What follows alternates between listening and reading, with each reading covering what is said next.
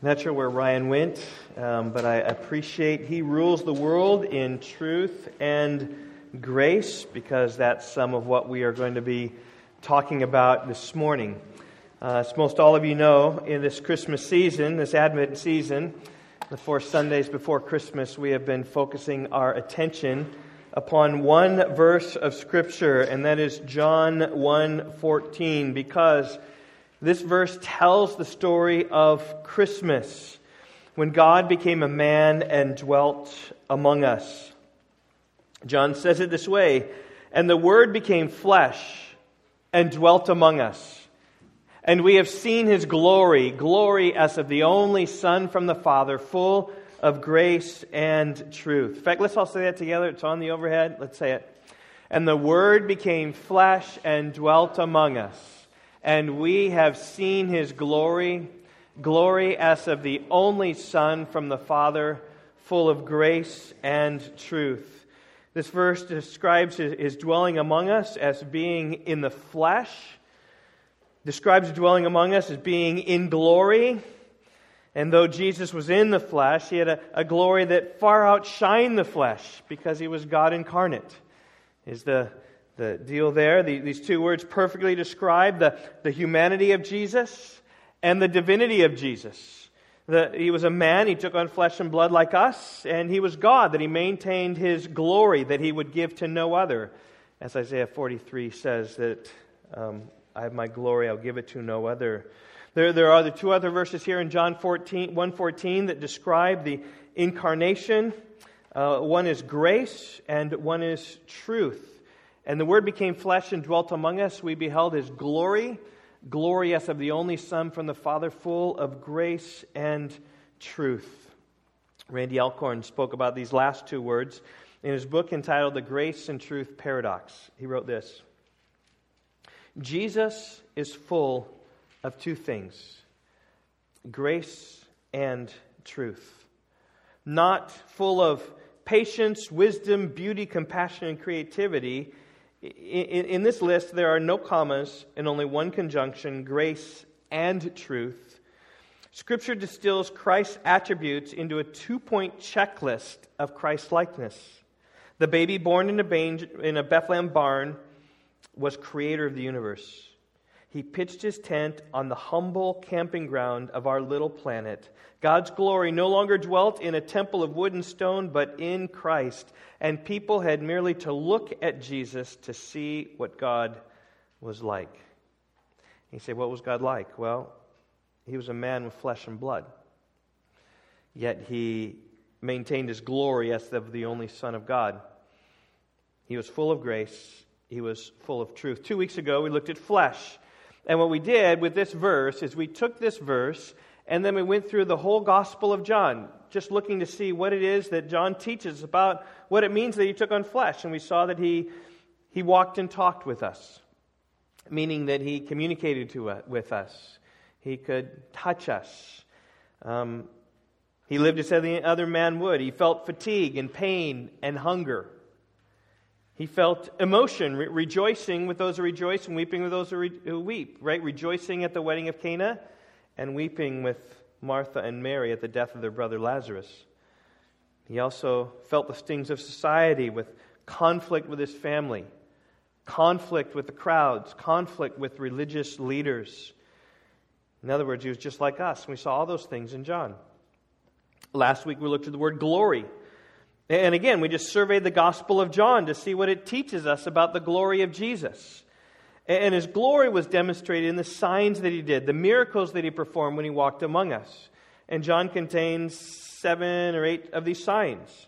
And we looked at each of those, so how He turned the water into wine, and how He healed the official's son who was at the point of death, and how He healed the lame man at the pool of Bethesda when he had been an invalid for 38 years.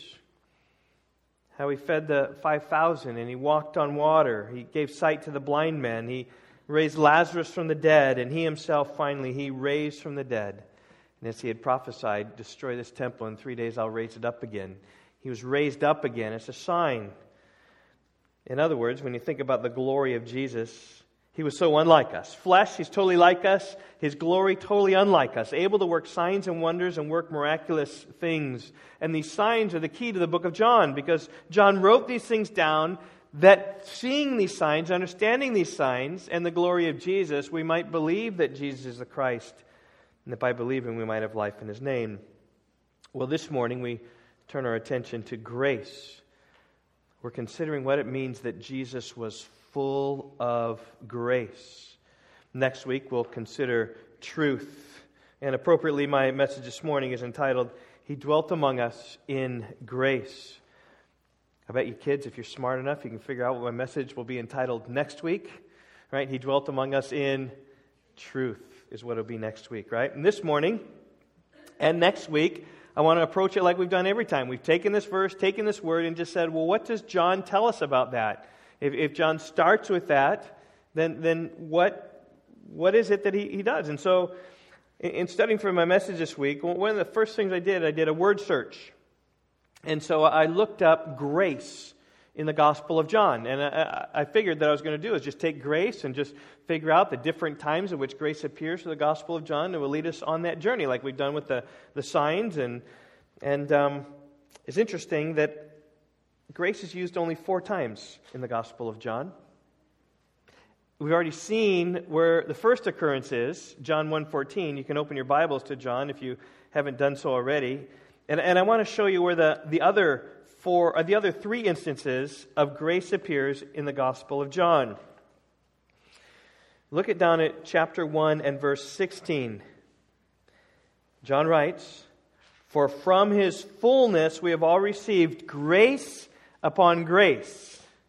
So there's first time is in verse 14, the second and third times are in verse 16, and the next time where grace appears, verse 17. "For the law was given through Moses, grace and truth came through Jesus Christ." And that's it.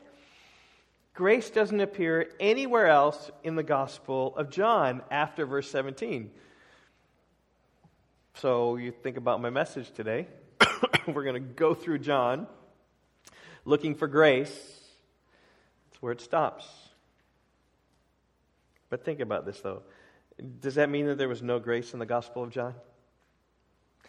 Absolutely not. In fact, I would argue just the opposite. I would argue that grace is throughout the Gospel of John and all over the Gospel of John, because Jesus is all over the Gospel of John, and Jesus is full of grace. That's what verse 16 says. "For from His fullness we have all received grace upon grace." In other words, where Jesus is, there is grace. And where Jesus is, there is grace upon grace.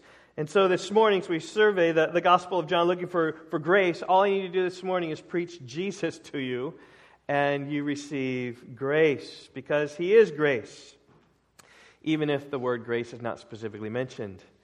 And I just say this by way of parentheses to you Bible students, who all of us should be: don't rely too heavily on word studies, because it will fail you here, where the logic of what it is, this Gospel of John is all about grace. In fact, I looked one commentary up. I Google searched for grace in the Gospel of John, and there was a man who wrote a commentary that was entitled "Grace in the Gospel of John." Like, that's what he saw as the main theme of the Gospel of John, is grace. And so this morning we're gonna look at it. Nevertheless, I'm trying to pull some points from our text, from verse 17 particularly, and we'll see some things from the word grace and what it means. And we'll just go through John and kind of meander a little bit this morning, but all the goal is that we would see grace. And my goal for you all this morning is that you would enjoy His grace. Sounds good? Let's go to my first point here.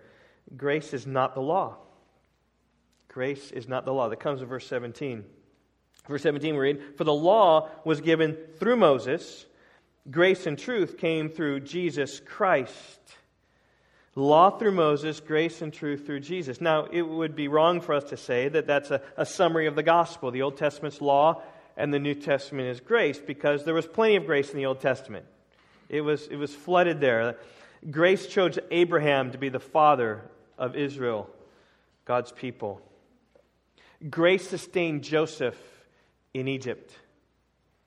Grace raised up Moses to be the leader of Israel. Grace conquered Jericho. Grace caused the sun to stand still in the valley of Ajalon. Grace was faithful to Israel despite the rebellion in the days of Judges. Grace raised up David to be the king of Israel, and grace sustained the dynasty of David in Judah for hundreds of years.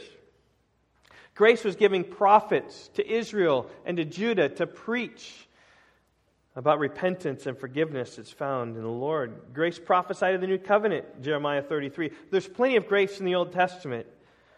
But in the Old Testament, there was also a law that God gave to Moses. So it wasn't just all grace. It was the law that was given through Moses, and the law dominated the scene. In fact, when Israel messed up, they were judged according to the law. They felt the pains of the law because that's what law brings. It brings pain.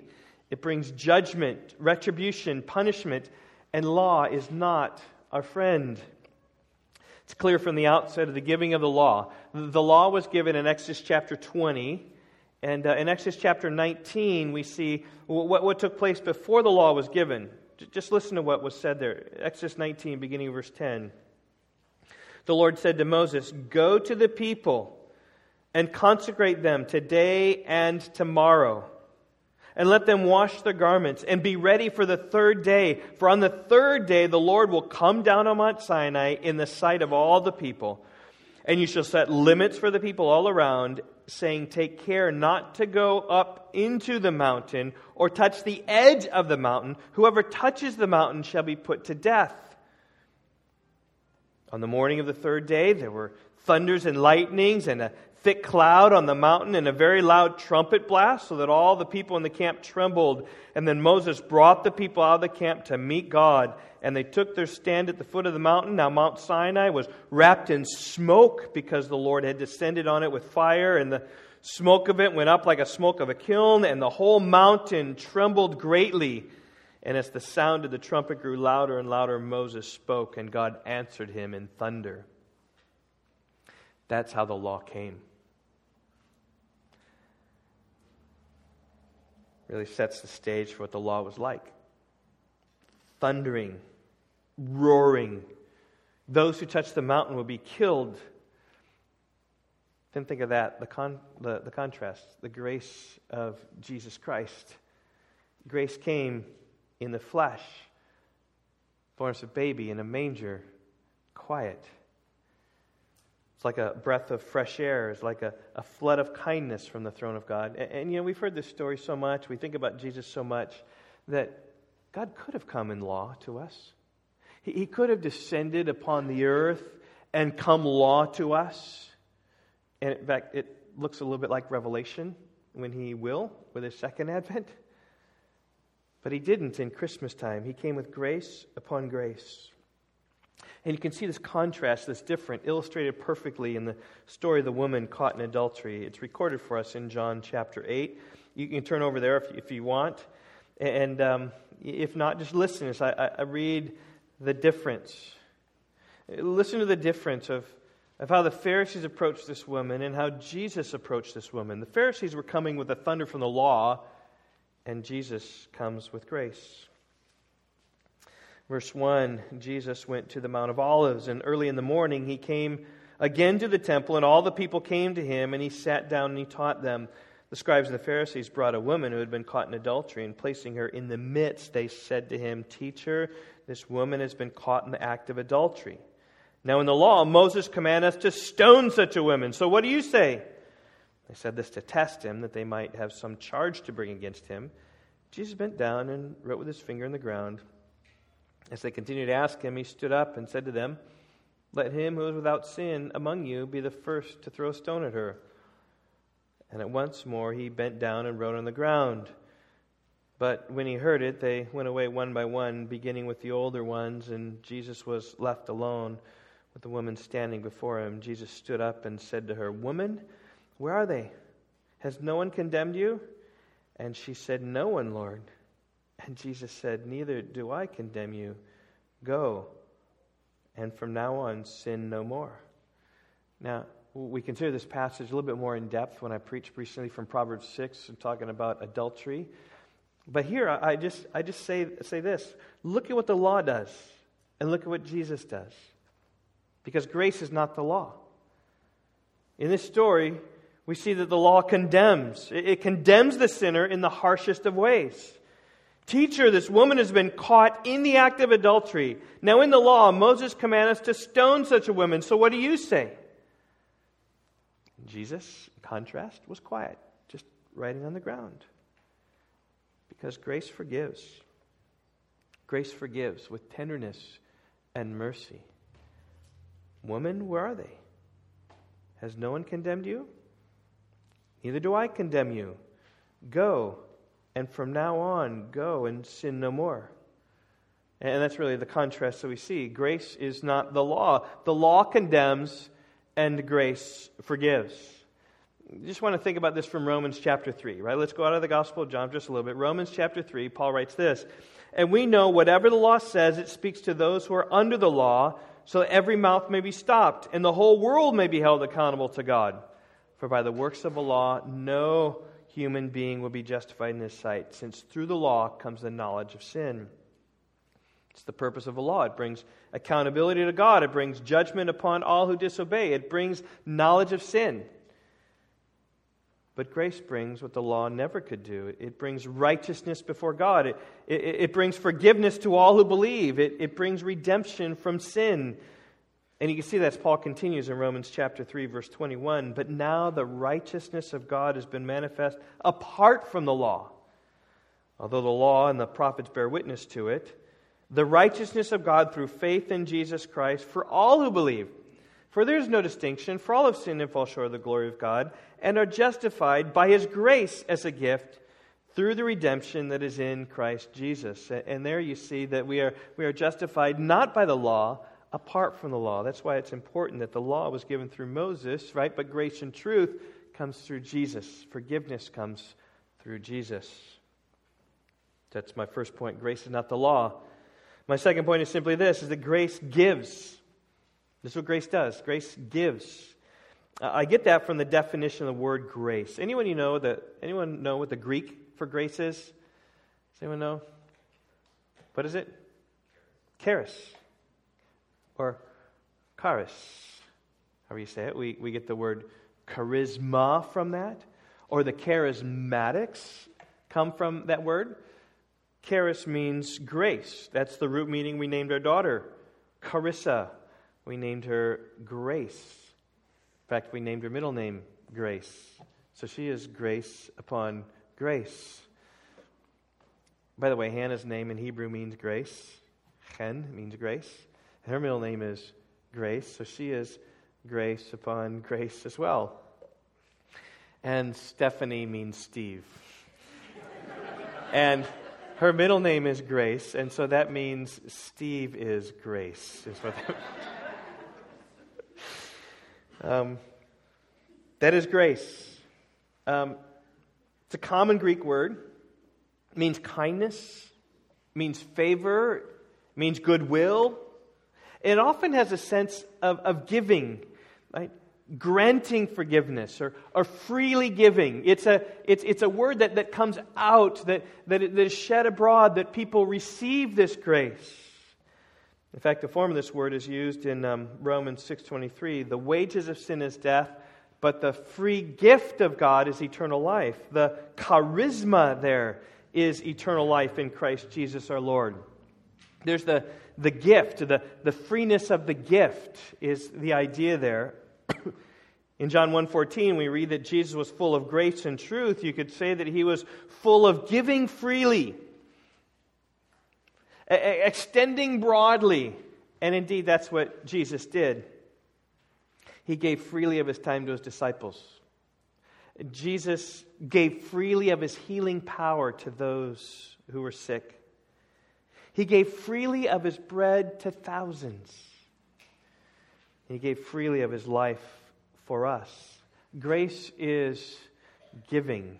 Grace gives. It's the idea that it's appropriate that Jesus gave because His life was a gift. John 3:16, God so loved the world that He, help me now, He gave His only Son, that whoever believes in him should not perish but have eternal life. Now, those words aren't the same in terms of giving there, but the same idea there is a gift, is a giving. The same sphere of meaning is there.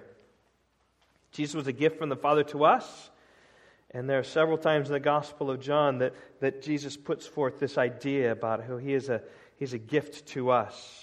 And one of the best places I see this is John chapter 10. So turn over to John chapter 10. This is the chapter in which Jesus displays himself as a good shepherd who lays down his life for the sheep. That is, he gives himself for the sheep, to the sheep. This is grace. Grace just gives. Look at verse 11 is where we're going to begin here. John 10:11. He says, I am the good shepherd. The good shepherd lays down his life for the sheep.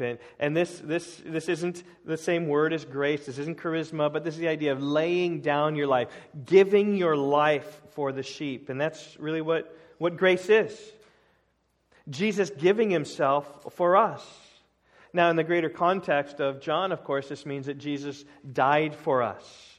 He gave his life up as any good shepherd would do for his sheep. Do you remember when David visited his brothers on the battlefield in the valley of Elah when Goliath was taunting them? And he was trying to persuade Saul to let him go and fight. And Saul's like, you're just a little boy, you can't go fight. Listen to his words as he describes what a shepherd does.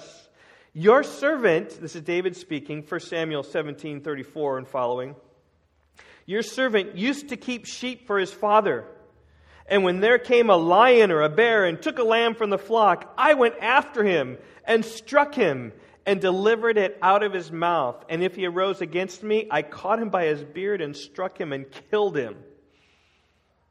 Your servant has struck down both lions and bears, and this uncircumcised Philistine shall be like one of them, for he has defied the armies of the living God. You think about what David did. David had his precious sheep, and came a lion or a bear, and David would take out his sling and get it and try to, but if it got away, right? You picture this bear, right, dragging this lamb away. David says, I would go and I'd grab it by the beard and I would kill that lion or that bear at great risk to himself. That's what a good shepherd does. See, when danger comes upon his flock, the good shepherd doesn't flee.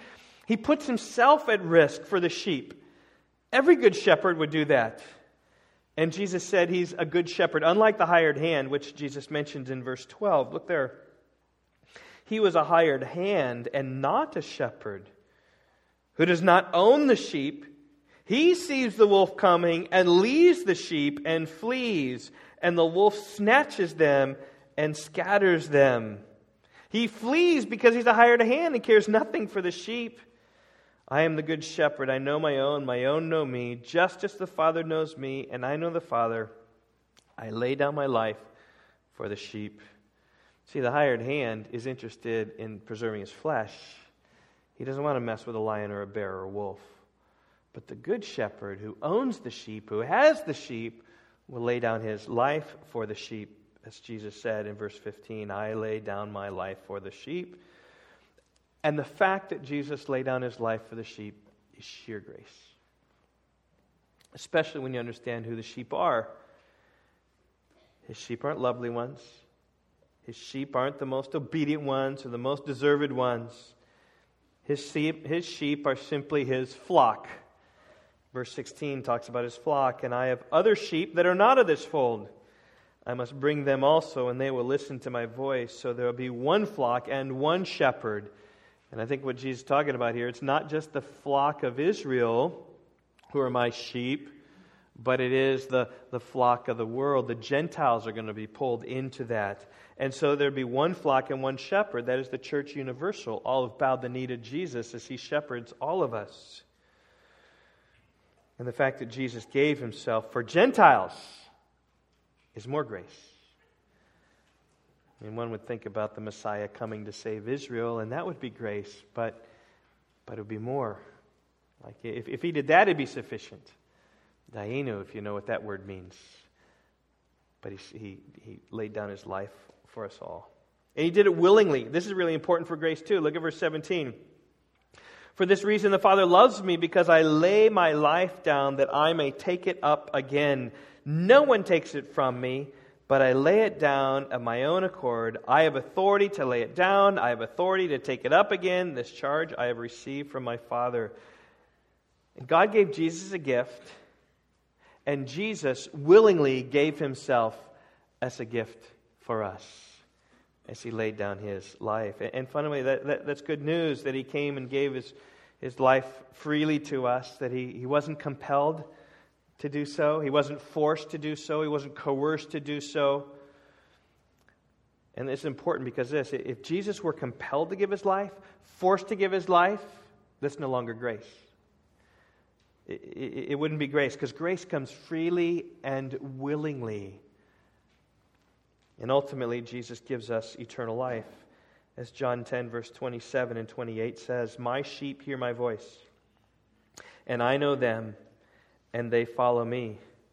I give them eternal life, and they will never perish, and no one will snatch them out of my hand." When Jesus speaks forth, his sheep hear his voice, and they follow after him. And those that don't follow after him are not his sheep. In fact, verse 26 says this, "You do not believe me because you are not among my sheep." Talking to the Pharisees who are against him. "You're not my sheep, therefore you don't believe me, you don't hear me. But when I speak, my sheep hear me, and I gather them in, and no one will snatch them out of my hand, because I will beat that bear, and I will beat that lion, that roaring lion who seeks to devour and destroy." 1 Peter 5:8. I will destroy that one. And none of us deserve this protection from God. He gave it because grace gives. Grace is not the law. Grace gives. Thirdly, grace shows mercy. Now, this is what we normally think when we think of grace. We think of mercy. We think about those who are in need, unable to meet their need, financially, spiritually, some sort of problem in their life. They need help. And then grace comes and meets them right in their need. And grace gives. When Paul was in need, this thorn in the flesh, and he said, "God, remove this thorn from me." He says, "I'm not going to, but my grace is sufficient for you." In other words, what God gives is going to be helpful to you who are really at the mercy of God. And grace shows mercy. And really, we see that throughout the Gospel of John, especially in the signs and people that he encountered even. Right? Jesus was merciful to the bride and bridegroom in making wine for them so their party could last, so they would not be embarrassed at their poor planning for the wedding reception. Maybe too many people crashed their party, I'm not exactly sure, but he let the party go on. He helped them. In John chapter 3, Jesus was merciful to Nicodemus, and they shared the truth with him.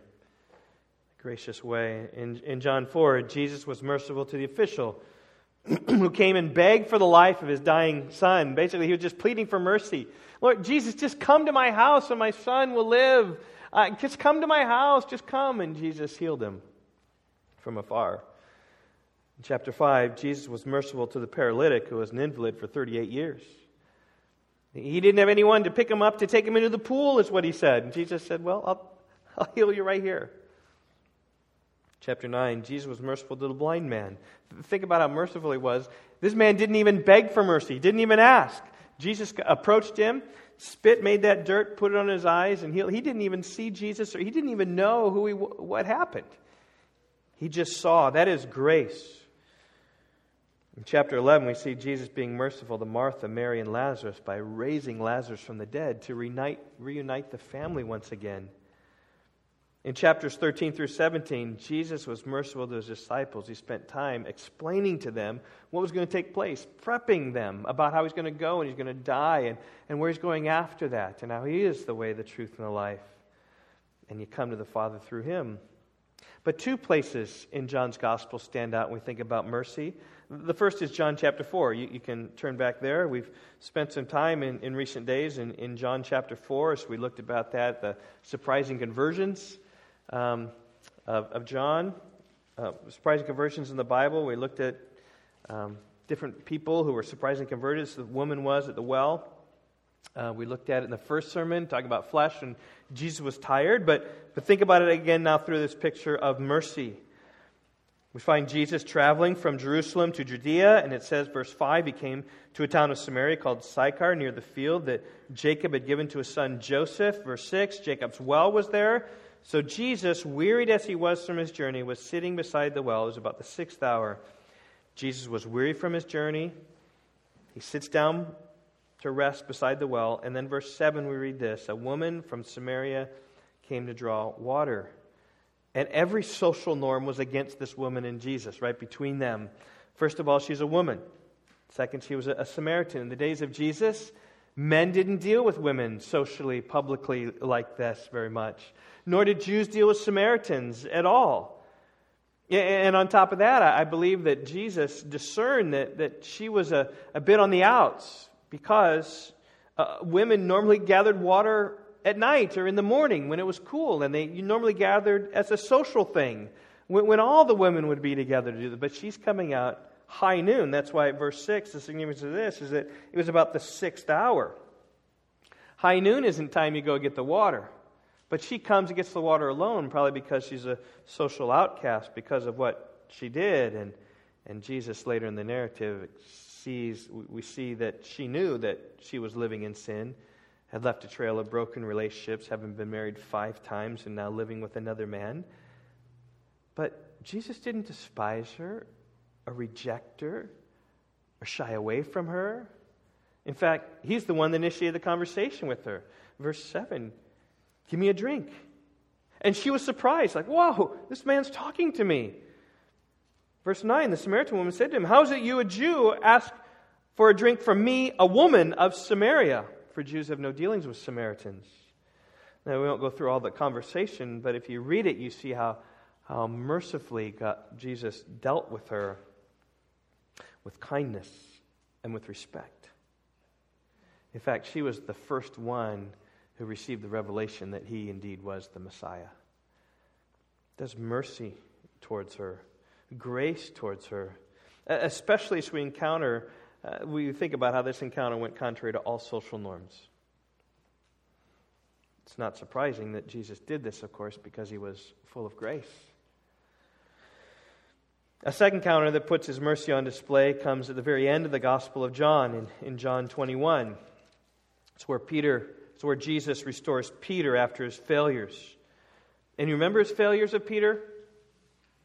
He denied Jesus 3 times. It didn't come to Jesus as a surprise. In John 13:37, Jesus says this, I will lay down my life for you. And then all the disciples were saying, well, I'll lay down my life. I'll lay down my life for you. And Jesus, no, you won't. In fact, he says in John 13:38 to Peter, he says, will you lay down your life for me? Truly, truly, I say to you that the rooster will not crow until you have denied me 3 times. Peter was warned. Peter said, no, I'll lay down my life for you. Jesus says, no, in fact, you're going to deny me 3 times before the cock crows. It's like, okay, he's got enough gumption there. He knows the temptation that's coming. He says, all the willpower, the flesh was willing, the spirit was willing, but the flesh was weak, rather. And it came to pass, John records that for us in chapter 18. Jesus had just been betrayed by Judas. He'd been arrested, and now we find him standing before the high priest in what's known as a kangaroo court. All rigged. Verse 15 of chapter 18, Simon Peter followed Jesus, and so did another disciple. Since that disciple was known to the high priest, he entered with Jesus into the courtyard of the high priest. But Peter stood outside at the door, so the other disciple who was known to the high priest went outside and spoke to the servant girl who kept watching the door and brought Peter in. And the servant girl at the door said to Peter, you also are not one of his men's disciples, are you? He said, I am not. And the servants, the officials, made a charcoal fire because it was cold. They were standing outside warming themselves. Peter was standing with them, standing and warming himself. He said, I'm not. When a little girl comes up and says that to him, right? I could name some of you little girls here among us, right? You stand up. No, I'm not a disciple of Jesus. That's It's like Peter was scared of a little girl. And then later on we read in verse 25, now Simon Peter was standing and warming himself by this charcoal fire that they had made because it was cold. And so they said to him, you also are not one of his disciples, are you? He denied it and said, I am not. And then verse 26, one of the servants of the high priest, a relative of the man whose ear Peter had cut off, asked, did I not see you in the garden with him? And Peter again denied it. And at once, how do you think Peter felt? I will lay down my life for you.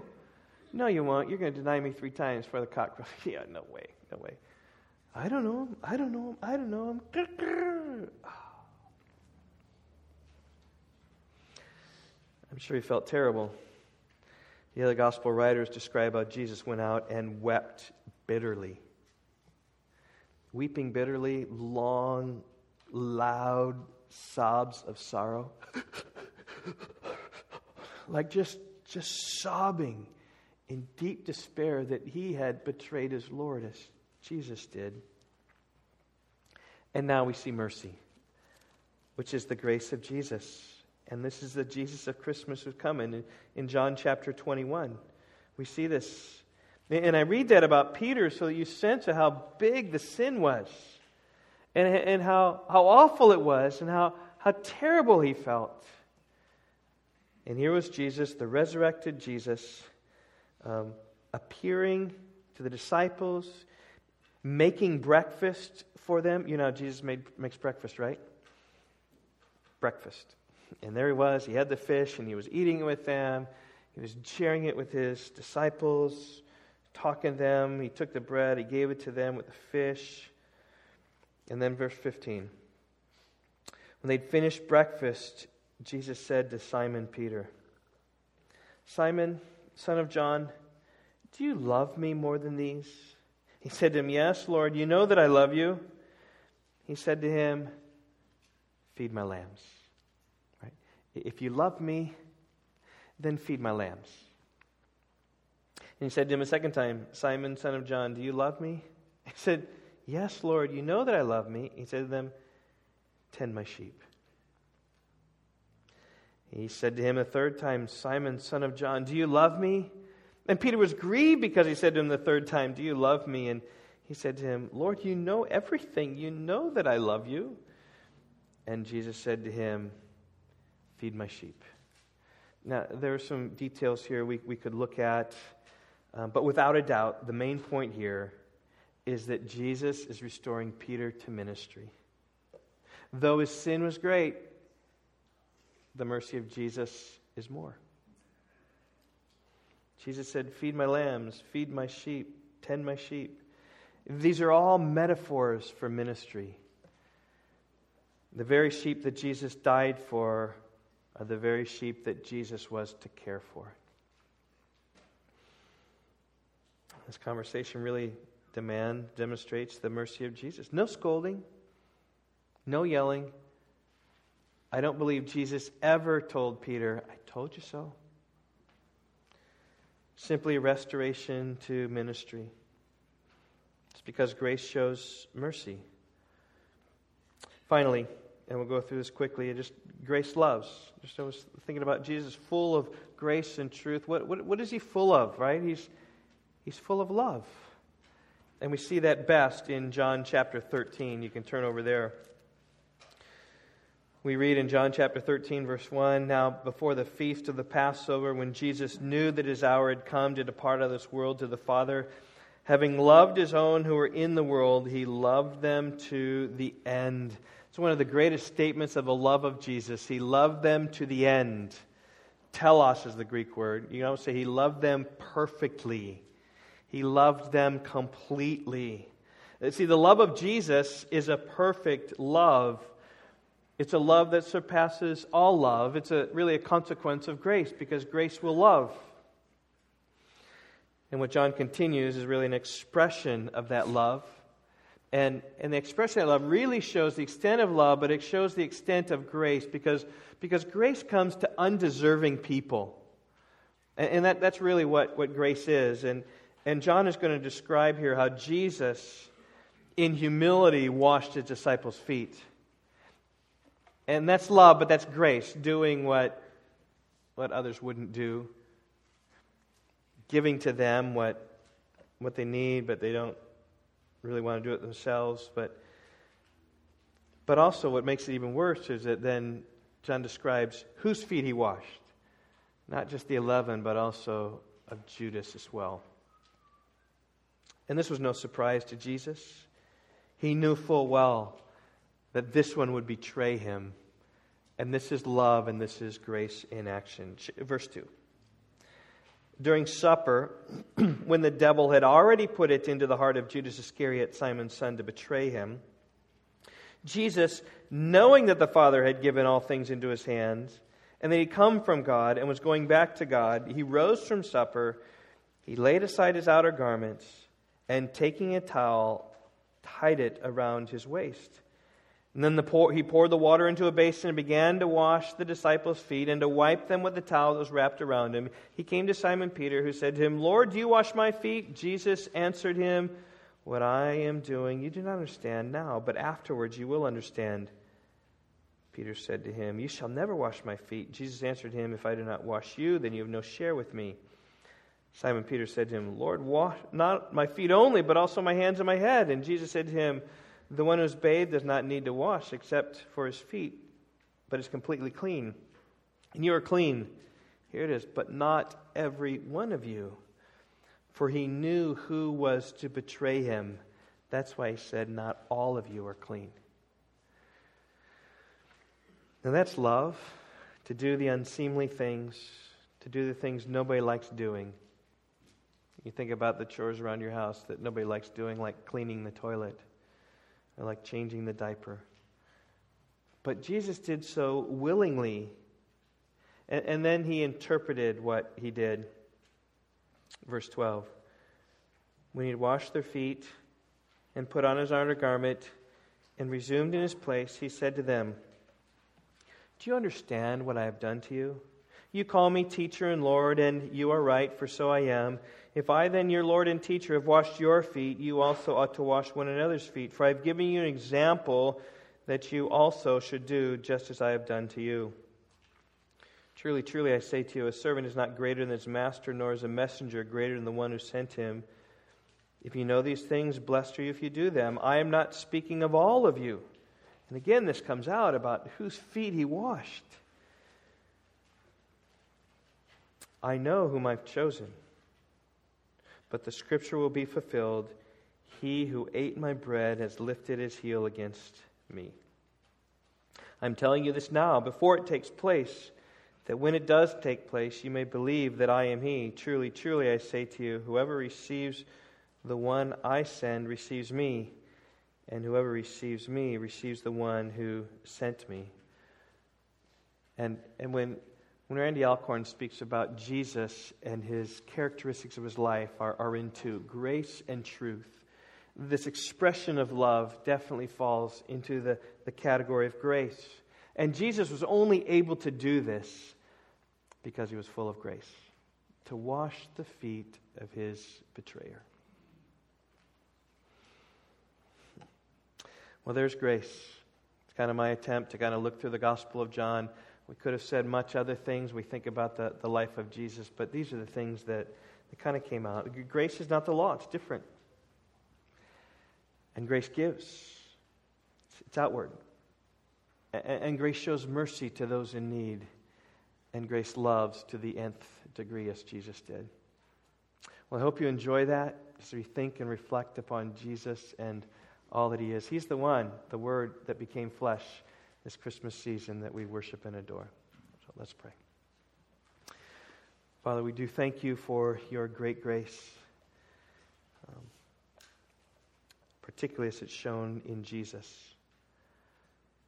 God, how great that grace is. And yet we could have gone broader and further considering your own grace to us. And in choosing us, you chose your disciples, even as you chose the 12. God, that secures us, that which is in your hand, the devil will never snatch, capture away. That's grace, God, that you keep us. God, so in that we do rejoice in all ways. I pray, God, this Christmas season that these words might become precious to us. We think about them and meditate upon them week after week as we think about flesh and glory and grace this week and truth next week. God, may this verse just come alive for us. Help us, oh God, we pray in Jesus' name. Amen.